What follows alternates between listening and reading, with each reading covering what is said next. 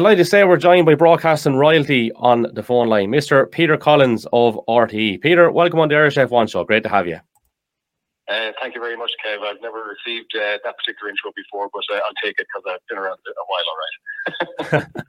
Well, look, we're absolutely delighted to have you on board, Peter. It's a real pleasure, honestly. And I suppose the first thing we would ask is, like, when you think of Formula One, doesn't matter what it is. If someone mentions Formula One to Peter Collins, what does Peter Collins think of?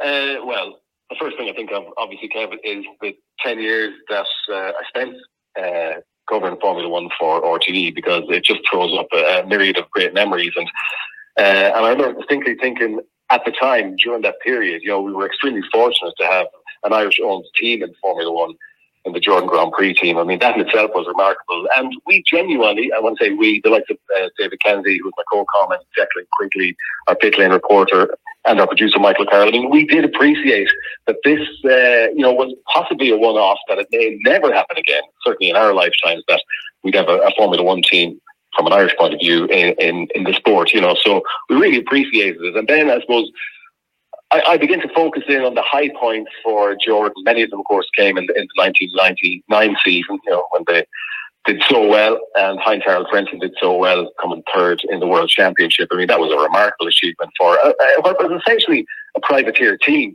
something that probably doesn't even exist in Formula One these days. And if I focus even further, I go to the 1998 Belgian Grand Prix, where Jordan scored his first ever win through Damon Hill, and Ralf Schumacher also finished on the podium that day. I mean, that was an absolutely remarkable day, because I remember the race starting in torrential rain, and there was a 14-car pile-up on the first lap, and trying to call that and do so relatively successfully, and to see the Jordan cars make it through the carnage and line up on the grid once again.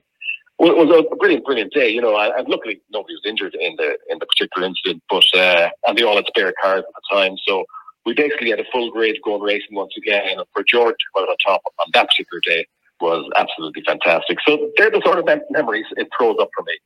Mm-hmm. Well, look, I suppose in terms of our TV screens, and indeed maybe radio stations for those of a certain vintage, you don't need any introduction, and you will largely be associated, even though you're big into what you call it, the soccer side of things in more recent times. But I think a lot of your association to many people is F1. But what many people don't realise is, there was quite some time spent in other sports, and indeed in music, prior to you getting involved in F1. So maybe talk us through that time. Sure, there was. I mean, initially, I suppose I got my first national broadcasting break with Radio 2FM as it is today. And initially as a standby presenter, and then I got a 10-minute time slot every fortnight, once a fortnight, from the Galway studios. I'm originally from Westport and Mayo, so it wasn't a big trek for me down to Galway, but that was a good break. And from that then, I got a bit of on-air exposure. And shortly afterwards, got a couple of weekend shows on Radio 2, as I said, as it was. And I suppose I wasn't too long in that before I started dabbling in television through, various opportunities came my way, and I took them, a little bit of continuity here and there. And then I got a chance to audition for a sports program through the sports department. They asked me to audition for, it was an coverage of Aussie Rules at the time. So that was my first, I suppose, program break. And then I moved to the newsroom as a sports reporter for 5 years. And I suppose that was from 1990 to 1995. A good time, I suppose, to be involved in sports coverage, because in many ways it was in its infancy on news. News wasn't renowned for giving sports serious coverage, but it had begun 2 or 3 years earlier with Irwin Jones and the late Colin Murray. They started covering sport, and then I became involved and did that for 5 years before I got my break in the sports department proper. Yeah, and I suppose during that time we're talking about World Cups, we're talking about Olympics, and post-match interviews and different things like that. One of the most, I suppose, intimidating you may have come up across, I suppose, and you'll confirm that for us, it's not me putting words in your mouth, Mr. Jack Charlton. I'd say they were interesting exchanges. Yeah, I had some very interesting exchanges with Jack, because I suppose one of my key roles during that time in the newsroom was the pre- and post-match interviews. And Jack at times could be could be challenging. I remember after the Mexico game, the defeat against Mexico at the 1994 World Cup in the United States, and I said to Jack after the match, I said, both Dennis Irwin and Terry Phelan, I said, I picked up second yellow cards. What are you going to do? And he kind of looked at me. His nostrils flared and his eyes widened, and he said, "What am I going to do? What am I going to do? Pick two other bloody players. What do you think I'm going to do?" And he marched off into the distance. And I said, "Well, I suppose that answers the question." But I had a few exchanges like that with Jack. But overall, I mean, I really admired him as a manager, and he was probably the best storyteller I've ever come across in sport. But, cross him on a bad day, and you were in trouble, that's for sure. Yeah.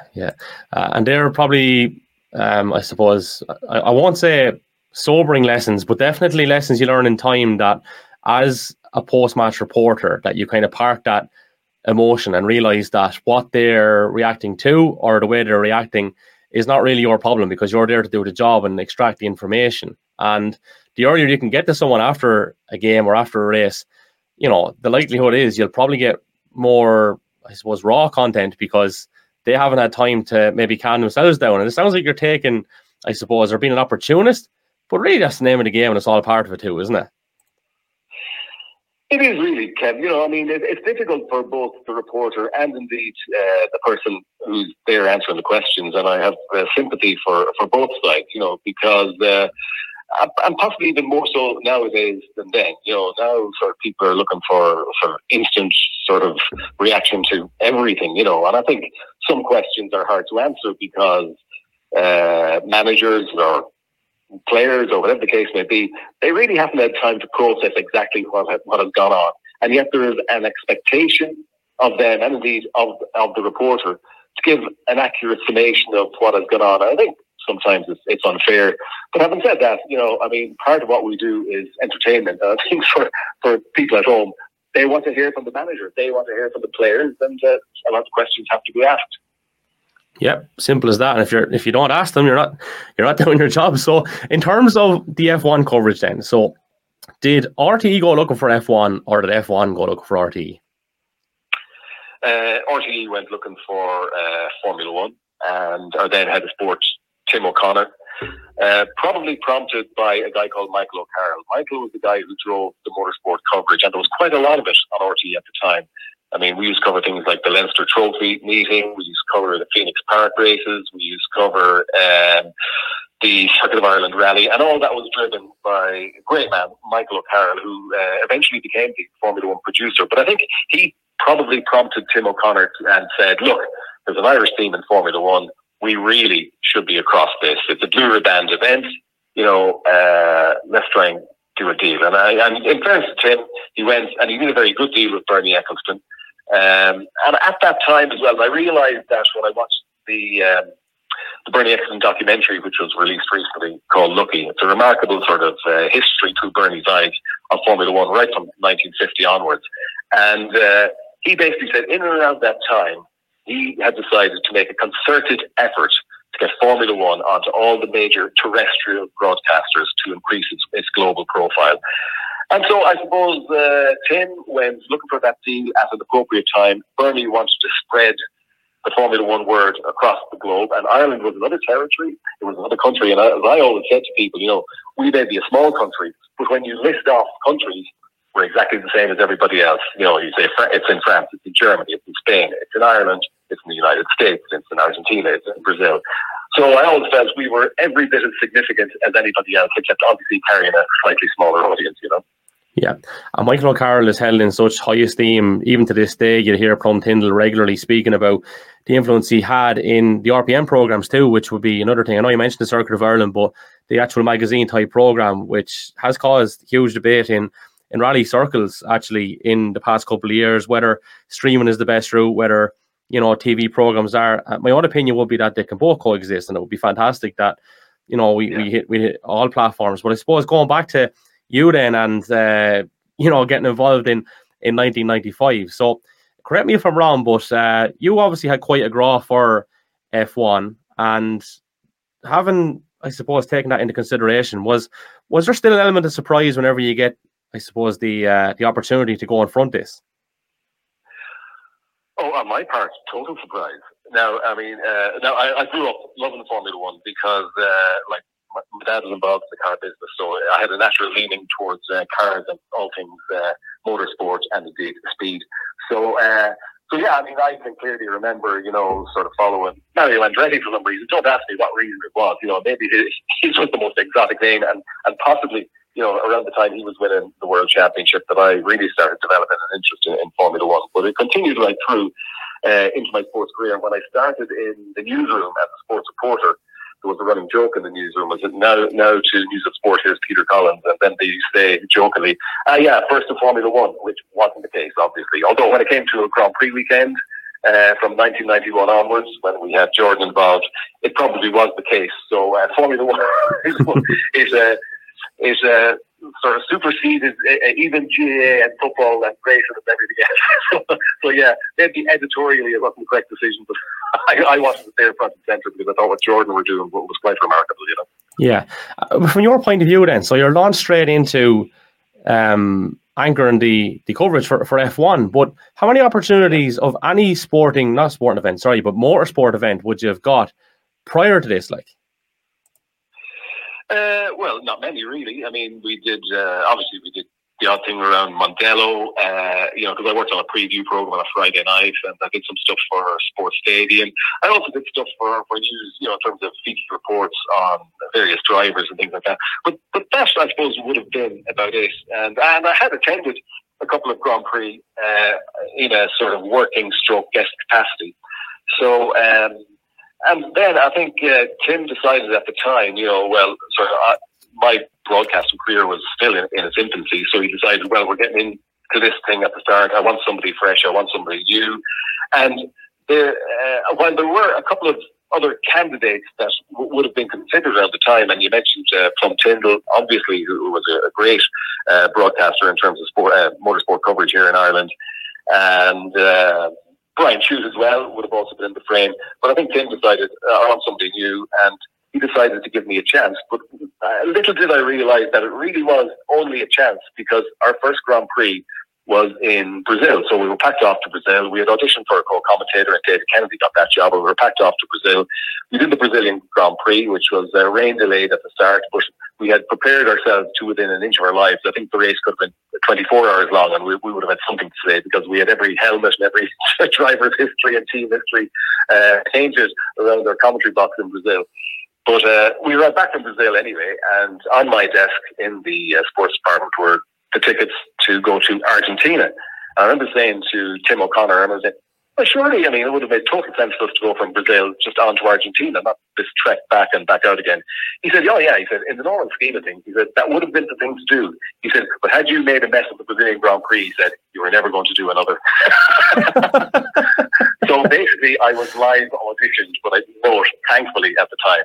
And our tour for 10 years started from that point on. Yeah, and it's mad just in that single moment, like in that, literally, that story, how things could have been so different. And if there's any lesson to be gotten that for any aspiring broadcaster or anyone in media, it's have your homework done. And Peter, you'd be surprised how many people would fail to do that. And I mean, when you consider what you're doing and the length of time you could have between one incident and another to fill, it is something that you could get cut out on very quickly. And I think people will know straight away. A lot of people will know if you're bluffing or not. So, I mean, it's mad. You think of things happening for a reason and stuff like that. Like, if that hadn't happened and you weren't prepared, that was probably the most standout thing from an editorial point of view that made them think, wow, look, well, this guy was prepared. He had his homework done. He was able to fill the gap. That can't have been easy. Yeah, this is the right guy. Like, that's just so important now in hindsight, isn't it?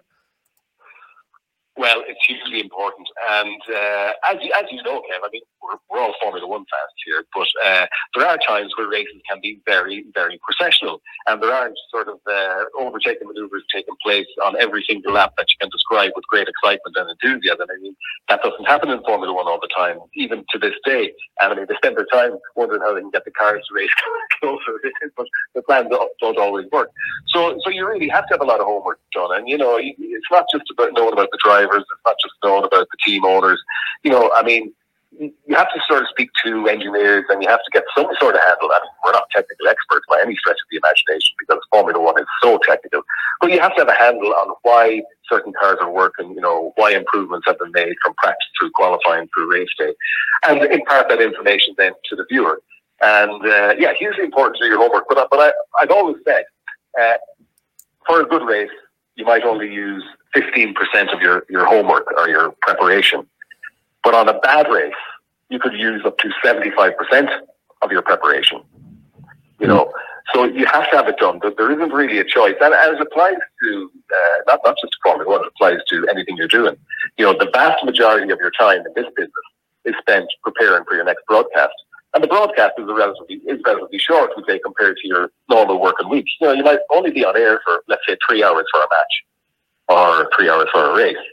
But, you probably spent, the bones of 3 full working days preparing for that broadcast. And that's kind of normal. And when it comes to the major championships, then, well, you spend months just getting your prep at various times, getting your prep together for Olympics and World Cups. It's an ongoing process. But I suppose if you love sport, it's not the hardest thing in the world to do, because you'd probably be looking up a lot of this stuff anyway, Yeah, that's exactly it. And I'm so glad you've said that, because it's something that, it's not that I've had to explain it to people, but you kind of would like people to realise and appreciate that maybe the hour that you're on air for is the enjoyable part, the easy part, and then everything else is absolute hardship and chaos at times. But you mentioned, the homework in particular, like having that done. A lot of that is timeless then as well. So you'll use some, and you might actually be able to use some later on. So it's worth putting in that bit of additional graft that, we know from race to race things will change, but a certain amount of things won't. And, little facts and figures that you can throw out there. I think that's another little thing that people could maybe learn from listening to the conversation or whatever. But going back to 95 then, and Schumacher, right? I mean, I read the article with Boz.ie recently, and I'd love for you to share with our listeners that particular experience or exchange in late 1995 with Mr. Schumacher, where you could have been intimidated, but you stood your ground. Yeah. I know the story you're now referring to, all right, yeah. That happened, it was in Aida, the Pacific Grand Prix, and I think it was going to be Michael's first opportunity to actually win the World Championship. So the night before, Benetton had arranged a press conference, and Michael O'Carroll said to me, "You get to that press conference room early and get a pole position," quite literally. So I got there nice and early, and I literally got the seat directly in front of where Michael would have been sitting for the press conference. And then gradually the world's media filed in. I don't know how many were in the room, possibly maybe 150 between cameramen and journalists. Obviously it was the story, so everybody turned up to hear what Michael had to say ahead of, it was the Saturday night, so ahead of the race on Sunday, what Michael was going to say. And just before he came in, the host there, Japanese television, came in and they said, "You've taken our spot." I said, "Well, I was here first," and I had to let on that we were live to Ireland, and I would only ask 3 or 4 questions, and then I would let them take the position. And luckily, they let me away with it. Anyway, the press conference started, and I opened with my first question, and he gave me a fantastic answer. I mean, he was always professional. So you always knew, if you got to ask Michael Schumacher a question, he would give you a very professional answer. He didn't mess around. And then midway through my second question, I got a tap on my shoulder from the cameraman. And I turned around and he was shaking his head. I go, "What's wrong?" And he said, "My battery is gone." I turned around and Michael Schumacher was looking at me, none too pleased, and he said, "You call this professional?" And I said, "My sincere apologies, Michael." I said, "We have been filming all day." I said, "But I said, we do hire our cameraman from RTL Germany, And he looked at me and he kind of went, "Right, I know what he's thinking. Is this becoming a point scoring exercise or what?" And he just put his finger in the air and he said, "Okay." He said, 1-1. So it wasn't RTE Ireland's fault, on this particular occasion. But in fairness, he was very gracious about it. Well, do you mind if I pick up on that second question again? And considering the sort of media obligations he had at that point, he was very professional about it, and his second answer was every bit as good as his first, and so, but it was mildly embarrassing for me for a moment in time. It was, yeah, after a bit. Yeah, and obviously, I suppose you did get the opportunity to speak with him a few more times after that. There was one in our turn of the millennium, I remember, when he was in Ireland, that you got to have a chat. And, you mentioned the professional side, and we would have had Lee McKenzie on this show, obviously, previously, and she'd mentioned literally what you mentioned in terms of the professionalism and how much fun he was then kind of off camera or off mic, whatever way you want to put it. So what was he actually like? Did you get much experience or time away from that sort of a setting with him? And what would your impressions be on him, both on and off set, we'll say? No, I mean, in fairness, when you're the world champion and acknowledged as the best, and the demands of these guys are immense. So eventually they decide what they do. And Michael sort of didn't do a huge amount of media when he was at the top of his game, because I suppose he saw it as an unnecessary distraction. We did have the odd occasion to speak with him, not necessarily on camera. And I remember we ended up in a karaoke hut at the Suzuka circuit at the end of one Grand Prix season. And he basically was sort of master of ceremonies in one of these karaoke huts that we ended up in. And I have to say, he wasn't the greatest singer, but he certainly knew how to enjoy himself once the season was over, So, I mean, there was a personal side to Michael Schumacher, but you didn't get to see it that often because he was quite private away from the glare of the Formula One media. And I wouldn't say reclusive, but he had his own circle of friends, and that's kind of the way it was. And that's the way it had to be. He couldn't go around glad-handing everybody who wanted to speak to him, because there were just so many people involved, from a media point of view, from a sponsorship point of view. I mean, the demands made of these guys is immense. And probably more so these days. I mean, you see them having to do all sorts of interviews now, pre, post, or practice, qualifying, the race. And honestly, I don't know how the drivers in particular find the time in the day to do the amount of stuff they do, but I suppose it's part of their commercial obligation these days. Mm-hmm, absolutely. The other interesting thing, it's on record, and I'll get you to confirm here again. You went to literally all these races. It's not something that was done off tube, yeah?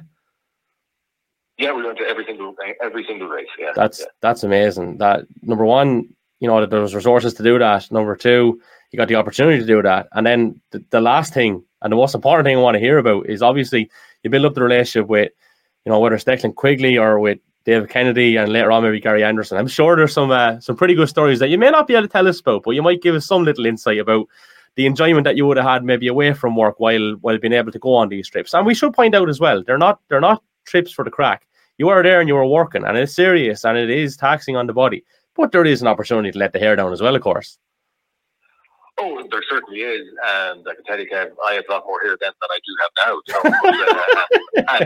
And I wasn't averse to letting it down. I can assure you of that. But in general, I mean, we were invited to a lot of things during that time in Formula One, but rarely did we attend anything on a Saturday night because it was too close to race day. And I mean, between all the travel and rigging equipment and watching practice, I mean, stuff starts at a circuit, as you probably know, early in the morning. You'd be there from 8 o'clock every morning, Thursday through to Sunday, from 8 maybe until 6, 7, 8 o'clock. So that was kind of a standard day. But there were occasions where you got an opportunity to go out. And I remember we were invited to dinner one night at Hotel de Paris in Monte Carlo. And that sort of invitation you simply cannot turn down. And we attended. And what was really interesting was there literally were famous faces right around the restaurant in Hotel de Paris. There was, I remember seeing Mick Hucknall there from Simply Red, accompanied by a bevy of beauties, it has to be said. And Mick Jagger was there, as was Sylvester Stallone, and they were at the same table. And the reason Stallone was there, he was researching a movie that was supposed to be about Formula One. It eventually ended up being about IndyCar, and I don't know whether you've seen it, the most ridiculous motorsport movie you've ever seen, because at one stage the car ends up driving upside down. That's how ridiculous it is. Now, while it is possible for a Formula One car to drive upside down, it would be a nicely designed tunnel for it to achieve that particular feat. But anyway, he was, so you had these famous people all around.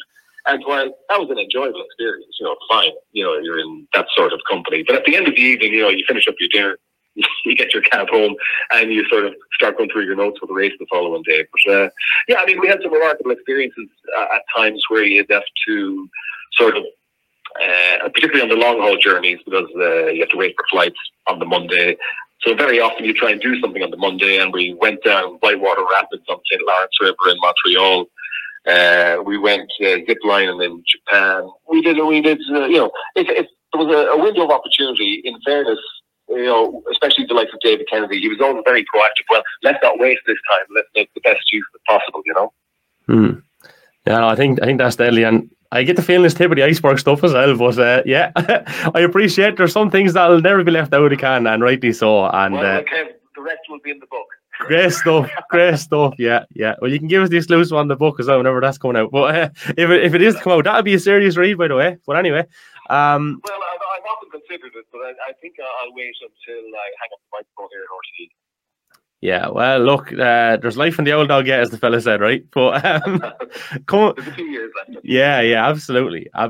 And what do you call it? It all stems from enjoyment, of course. Well, but like something that I picked up on there, you mentioned all the big names, right? And obviously now, as Conor Moore put it recently, a lot of these Formula One drivers are now not just Formula One drivers; they're TV stars because of Drive to Survive.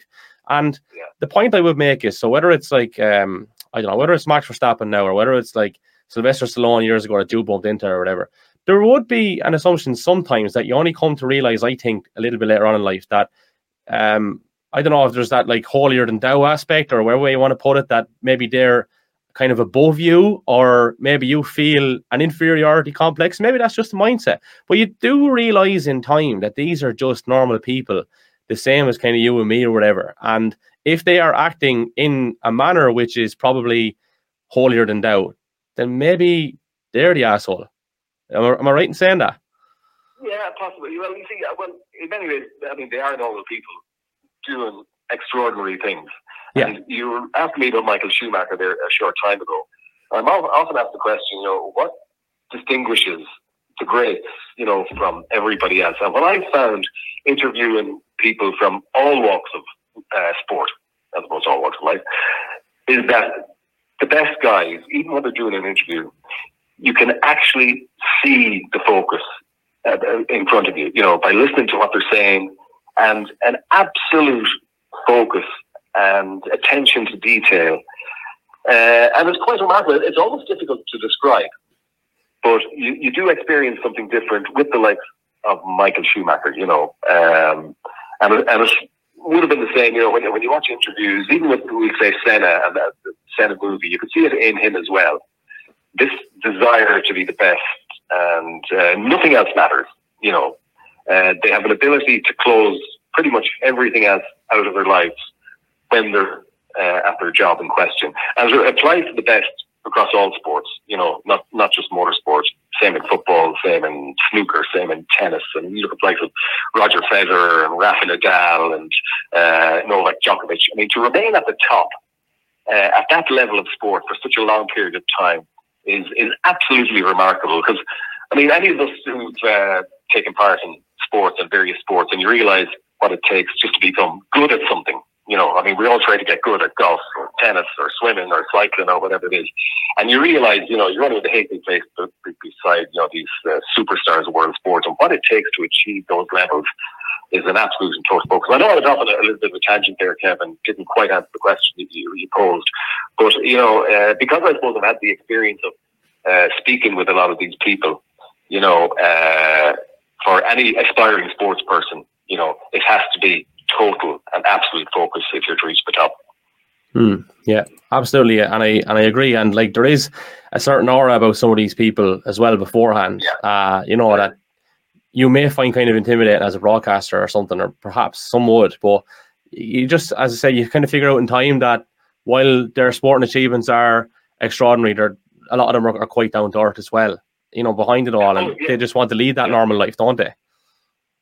They do, and you can understand, because of the pressures of them, to, first of all, they've got to perform at their sport. And that has to be the priority.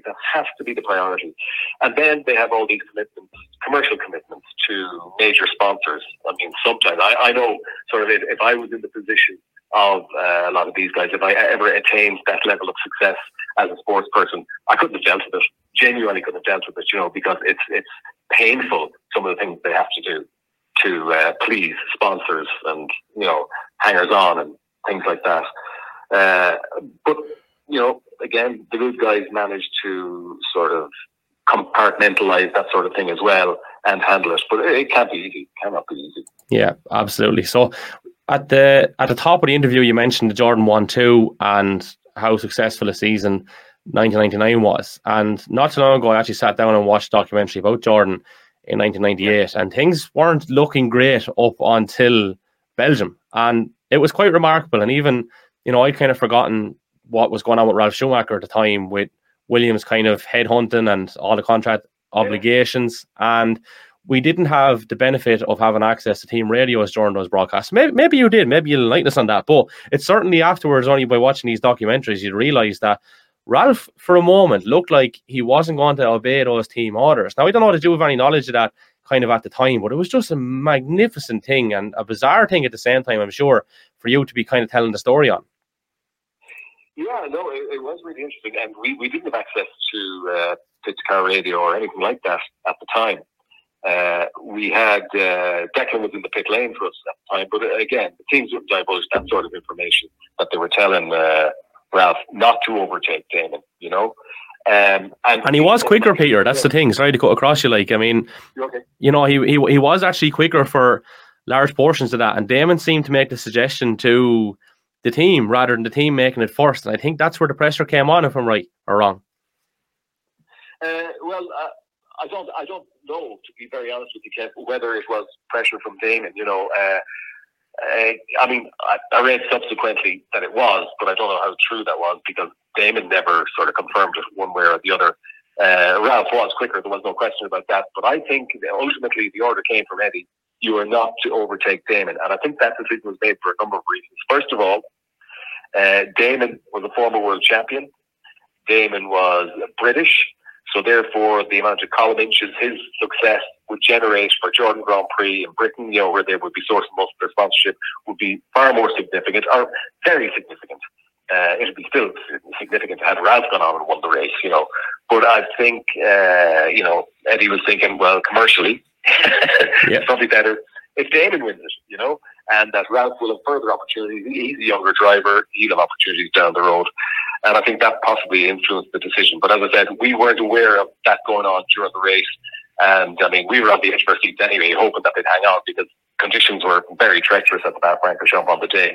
And you did think as well, also, if Ralf made an overtaking move on Damon and Damon decided to defend, there was always the possibility that they would take each other out of the race, and Eddie Jordan just couldn't countenance that. And I think that was possibly the reason that Eddie clung to after the race, when people got wind that Ralf did want to overtake and felt he could, and he was faster. I think that's the line that Eddie chose because he said, well, there's no way we're going to take a risk of our two guys clashing. And, I can understand that decision. There was so much at stake, so much money at stake as well, because points mean prizes in Formula One and lots of money.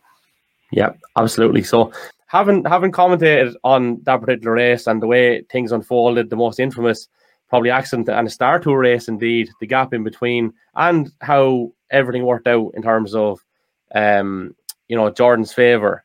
Is that the most exciting and the proudest race that you've maybe commentated on, best performance wise as well? And obviously afterwards then, how difficult was it to maybe get a hold of people that are directly involved with Jordan? We know obviously the Irish connection, but because they'd won, they recognise that fact? Was it still as easy or maybe as accessible to get access to them, consider what had happened? Oh, yeah. Well, first of all, on that point, Kevin, Jordan was very much aware that, of his obligations to Ireland, and also he had a desire for his story and the team's story to be documented in Ireland. So the team, I have to say, were always extremely cooperative with RTE. We would never have any complaints on that front whatsoever. And after that Belgian Grand Prix win, the press officer did have Damon Hill for us, and did have Ralf Schumacher, did have Eddie Jordan. They knew that Irish TV were going to be there. I mean, BBC were there. I think they were covering it for the UK at the time, and there were lots of other German TV there. But I think we were second in line to get those guys. And there was never any doubt from our point of view that we weren't going to get the principals on that particular day, because it was such a momentous day, and everybody in the team knew it. They knew that we'd be around with our camera and our microphone. They knew that. But I think from a personal point of view, well, it's difficult to assess your own performance, But in fact, some journalists, I think it was in the Independent, mentioned the TV coverage on RT on that particular day and did a sort of small comparison to BBC at the time, and commented on how we got the calls right during that big incident. So I suppose it did receive some complimentary words in the media at the time, which was nice, I suppose, from a personal point of view. But I'm sure there were other races. Kev, when you're broadcasting, there's some things you come away from and you think, yeah, I think that went well. I think we got the calls right. And then other times you come away thinking, it didn't quite work out. And sometimes the quality of the event dictates your broadcast, and there's nothing you can do about it. If an event is poor, there's very little you can do to dress it up to make it more interesting. Obviously, when an event is exciting and there's a lot going on, well, you get into a nice rhythm and you get into a good flow, and it's probably a more successful broadcast. So, but sometimes it's hard to assess, and sometimes you do have to sit down after the fact and go through it and listen to it and think, oh, right, I know that. And very often you're kind of surprised, oh yeah, it actually went better than I thought, because you'll always come away from a long broadcast thinking, well, maybe if I had a chance to do that again, I might do it a little differently. But I mean, you're always your own biggest critic, aren't you? I mean, that's the same in any business. If you're trying to do an assessment of how you're performing, you're more inclined to fall on the critical side, and you look to other people really to do the assessment for you. Yeah, exactly right. I mean, you do 100 things, you do 99 right, and you always remember the wrong thing. That's just who we are by nature. I'm laughing, Peter, because, the reason I kind of asked that question about the accessibility afterwards and memory of, muscle memory of being there when things aren't as prominent for Jordan, that it's great that you still kind of got that, because I went up to, just a quick side story, I went up to Croke Park in 2018. I'm from Carlow. We don't get to Croke Park that often. We played Laois in the Leinster semi-final, and obviously lost by a couple of points, and maybe way around on the Cusack stand side. And I just had the Carlow dressing room, and Turlough O'Brien obviously gone very well with him, and he kind of spotted me, and he actually came out and did the interview. And next thing I got a little tap on the shoulder from the Croke Park PR person saying that you're good selves were to get the first interview, and what do you call it, the exchange. Yeah, I didn't take too kindly to it. I was like, well, that's funny. I didn't see you up in Carrigan Shannon there in February, and I was getting paced down on a Division 4 game. Oh, yeah. But you know the way these things work, and how things could change when there's success and different things. But I'm delighted to hear that that was the case, and I wouldn't expect anything less either from Eddie. Eddie Jordan was fantastic, and I don't know. He enjoyed the coverage as well, because Eddie's a bit rock and roll, and he didn't mind the profile and all that sort of stuff. But genuinely, he was always a pleasure to deal with, and never really caused us any difficulty, because obviously, as the Irish broadcaster there, we wanted the Irish story, and that was our obligation to deliver that story to the Irish public. Mm-hmm. Peter, you've been excellent with your time, and promise I won't take up too much more of it, and sorry about the technical difficulties that we may have had in getting set up as well, but a couple of little things before we finish up. So we have a couple of messages in from our listeners, which I'll get to in a moment's time, but sort of I won't say left-wing questions, but questions that maybe wouldn't come up ordinarily. The team tune music, Firestarter and Right Here, Right Now. I mean, they're iconic tunes. They're iconic of its time and still iconic to this day. And a lot of people would associate that with the F1 coverage in RT as well. And to be honest with you, you'd still get goosebumps over that. I mean, it was such a great choice of music that really encapsulated what the sport was about in terms of energy and everything. When you hear those songs, does it remind you of that time as well? Yeah, it does. I think the Formula 1 program's about to begin every time I hear that. And we're going on air, well, not really, but yeah, I mean, obviously, that music is the other great passion in my life, along with sport. So luckily I was able to influence the choice of music for our Formula 1 coverage, and they are two particularly good tunes. They were very contemporary at the time, and sometimes contemporary music doesn't stand the test of time, because a lot of music dates as we move into different eras and different genres take over. But I think both those tunes kind of stand up even today. I mean, if they're played today on the radio, they wouldn't be out of place with anything else that's happening, Mm-hmm. So, as we said, we're kind of going into quickfire mode here now with these questions, but frostiness with drivers or maybe teams down through the years, did you experience much of that? And in terms of friendships or relationships that you build up with drivers, teams, or broadcasters, have they stood the test of time?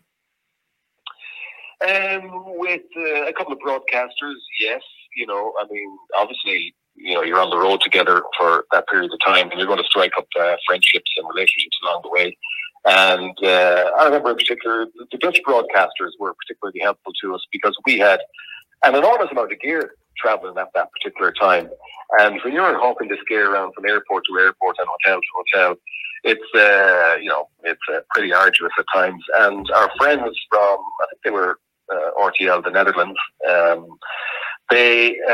when we were in Europe, they used take that gear for us on their OB truck. And I mean, they offered, we didn't actually request it. So I thought, well, that's pretty decent. So I thought that a great time for the Dutch ever seems because they saved our backs an awful lot during that time. And also when it came to rigging our equipment, their technician, Patrick, coincidentally, he has an Irish Christian name, but Patrick was always very helpful because you always encounter technical difficulties with transmission and reception for pit lane stuff and that.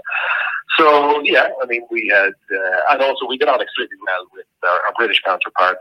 And on many, many race days, I remember Murray Walker and myself used to have a brief chat, and he used to probe me as to what was happening in the Jordan team because he felt we had a little bit of an inside line because of the Irish connection. And very often I would get a couple of nuggets from Murray, and he was an absolute gentleman because here was a legend of broadcasting. I mean, he was as big as any sort of driver around the paddock, Murray Walker was. And I used to always be extremely complimented by the fact that Murray would come and ask me about Jordan, and we'd have a little chat just before the race broadcast, and then we'd go into our respective booths and off we went, In terms of drivers, not really, I got to know Ralph Furman, who drove for Jordan. I got to know him particularly well because we knew him kind of before he got the drive, and so we were delighted for him that happened. And he did have an Irish passport, which was pleasing from our point of view. I mean, his tenure at Jordan didn't last that long, but Ralph was a very nice fella, a gentleman really. And Rubens Barrichello as well, of the Brazilian drivers, got to know Rubens extremely well. Giancarlo Fisichella, who I always felt he was one of the most talented drivers Jordan ever had behind the wheel. And, we got to know Giancarlo pretty well as well. And we had a kind of difficult relationship with Eddie Irvine. And I really don't know why, because, I mean, he started his career, his Formula One career with Jordan and moved on then to Ferrari and Jaguar and all that. But sometimes, while Eddie Jordan had always made himself available, the same couldn't be said of Eddie Irvine. Eddie, at times, could be a tricky customer when it came to dealing with the media. And we were never quite sure why that was. We thought that possibly because we were from the island of Ireland, that we'd be sort of, somebody that he might, or, a broadcaster he might graduate to. But he didn't. And that was just a matter of fact, Interesting. Yeah, definitely. Seemed to live a lavish lifestyle afterwards as well, and I don't think he's doing too bad by the sounds of things. So yeah, interesting character for sure, Peter. So like in terms of where we're at now with F1, you obviously have the finger on the pulse. Obviously with work, maybe you get caught, and but would you sit down maybe if you can't get to see it live and sit down and watch the whole race afterwards? Yeah, I mean it is fortunate that Channel 4 don't cover every race, but they do carry highlights, and if I missed on today, which can be the case because I'm committed to stuff we're doing ourselves here, I'll always sit down and watch it, and if not in its entirety, I'll watch the highlights for them. But I like to keep a close eye on it because like my daughter runs a Formula One website as well. And generated through her own interest. I mean, I don't think really it was inspired by my involvement in it. Just in more recent years, she got heavily into it and set up the Straight to the Grid website. which is still going, you know. So, I give her a hand out on that as well. So I like to keep a close eye on what's going on. I'm not too sure, Kevin, how competitive this season is going to be the way that it starts off, but you do hope that maybe Aston Martin will become the main challenger to Red Bull, who started the season so strongly, you know. Yeah, absolutely. I'm delighted you actually mentioned the website too. I thought you were going to forget for a second. I was going to say make sure you get that plug in. Good stuff, and that's remarkable to hear as well, that the interest has come off Roambach kind of, and nice commonality to have as well in the household, no doubt. So the listeners' questions then. So first one up comes from Aidan Delaney. Hey, Irish F1 show. Grew up watching F1 with Peter Collins. Definitely one of the most underrated commentators out there. My question is, when RT lost rights to F1, did you get any offers to do it on another TV broadcaster, etc., etc.? Did Setanta Sports offer you a chance? So the first thing I'll actually add in there, did RT actually lose the rights or choose not to uptake the rights? And then you obviously went to MotoGP afterwards. And so I'll just put in those two things there in line with Aidan's question. Yeah, well, very kind of Aidan to say that. I appreciate that comment, but I think what happened at the time, it was a case that Setanta they wanted a Blue Riband product to kick off their station. They couldn't get the Premier League, so they went for Formula One, and I think it was a case. Yeah, they outpaid RTE, and that was all fair in love and war. That's just the way it was. And but at that time, I mean, I felt, from RTE's point of view, that maybe the interest was waning a little bit, and that they may not have been as enthusiastic as previous seasons. But they did bid, so that probably blows that theory out the water. They did bid for it, but were outbid by Setanta. And yes, Setanta then did come to me and ask me, would I front the coverage and would I take over the production for them? But once I realised RTE was losing Formula One, I had also developed a keen interest in MotoGP, and I'd been to a number of motorcycle Grand Prix, and I thought, this product's amazing. It's every bit as exciting, every bit as good as F1 as far as I was concerned. And so I led RTE down the road of for a MotoGP deal.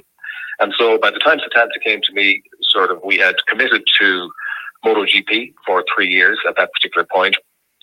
And, I was excited by, that new product, definitely excited by the racing and the characters involved, the likes of, Valentino Rossi and Loris Capirossi and people like that. Really interesting, great sportsmen, hugely skilled at what they do. And I thought, well, and the travel as well wasn't going to be as punishing as the Formula One travel. So when I added everything up, really, I thought, right, I've done 10 years in Formula One. Could I do another 10 years? I thought, probably not, because it was extremely taxing, the travel and that level of commitment. And I thought something fresh like MotoGP would be just what the doctor ordered. So as opposed to heading off to Setanta and the big money, I decided to stick with RTE and go the MotoGP route, because it was also going to allow me to continue cover football, which is equally a passion of mine as well, Mm-hmm. The second question there was, did the paddock atmosphere differ much in the MotoGP side of things in comparison to the F1? Yes, it did. The access to the principals involved, the riders, was far easier, I would say, than it was in Formula One. The MotoGP riders, I suppose they weren't as precious, and maybe because the demands of them aren't as great, but they're almost as great. I mean, the traveling circus with MotoGP is probably just as big as Formula One, and the race attendances are in some cases will be even greater, particularly in the countries that absolutely live for it. I mean, Spain absolutely idolizes everything MotoGP and Grand Prix bike racing. Italy possibly to a lesser extent, but it's big in France as well. It's very big in Germany. And those races would have massive attendances. At the end of season race in Valencia over the weekend would have in the region of 400, 500,000 people coming through the turnstiles at those circuits. So but the paddock, probably I would say the paddock in MotoGP was more enjoyable to work in. The pressure didn't seem as great, because access was a little bit easier with the riders. You got to the stories a little bit easier. And there were some, Irish guys involved on the technical side of things as well. So we had good access to information and to garages. So you got in there on the bikes, and you got in to talk to mechanics and tire people. So, probably all in all, from a working point of view, it was probably a little bit more enjoyable in the end than Formula One, because the pressure in Formula One to get the story was massive, and access was difficult. And also the racing, in bike racing generally anyway, is a whole lot closer than car racing, because you don't have the huge aerodynamics involved. So the bikes are always running very close, and there's lots of overtaking. And it's a product that I would always promote from a racing point of view. Great to watch, great characters involved, and thoroughly enjoyed our time in MotoGP. Good stuff. Very last question. This comes from me, not from a listener. Rally Ireland. We obviously present the Irish Rally podcast as well. You did the final stage. I think it was Rally Ireland 09. How much fun was that, and how cool was it for Ireland to have a WRC round? Well, that was a particularly busy time for me, because not only was I trying to do commentary on the stages and all that, but also I was the program editor. So, oh wow, I didn't realise that actually. Yeah. Yeah, yes. So it was very, very demanding. I remember at the time, when we finished that particular week, being absolutely exhausted, because it was like morning till dusk, and onwards. And I think if my memory serves me correctly, we were producing 2, possibly 3 programs a day on the World Rally. And because we were the host broadcaster, there was a huge amount to do. But in fairness, everybody involved in it worked extremely hard. And again, the drivers in particular, when it came to access, were extremely patient and extremely cooperative, because you needed their input to really sort of flesh out your programs and make it worthwhile for the viewers to tune in. Because there were, as you know, some significant drivers involved at the time, like Loeb, the world champion, and to get access to those guys was fantastic. So it was hard work for the time it was here, but again, it was another really enjoyable and a very different experience, because as you know, the way rally operates is very, very different from circuit racing. But again, we had a good time doing it, and it's just a pity it hasn't come back since. Mm-hmm. Well, look, here's hoping. There is talks of Northern Ireland maybe hosting something, and there has been for some time. It didn't work out last year, but who knows what might happen in future. Peter, I really enjoyed the conversation. Thank you so much for coming on the Irish F1 show. And you know what? I don't know if we're ever going to see the like of it again. I don't think we will. We possibly may never see F1 on RTE again. Hopefully we will, but I would say it's probably unlikely, and I know you're not here to speculate on that. But regardless of all of that, all I can do is say thanks for being the voice of many people's childhoods in terms of F1. You continue to be the voice of sport on RTE, and we are so delighted to say that we're after having you here on the Irish F1 show. So thanks a million for coming on with us, all right? Not at all, Kevin. It's been an absolute pleasure, and it was an enjoyable experience for me to go down memory lane. I don't do it too often, to be honest, because we're always looking towards the next event. But no, I certainly enjoyed it, and I'm glad that you guys enjoyed our time in F1 as well as much as we did.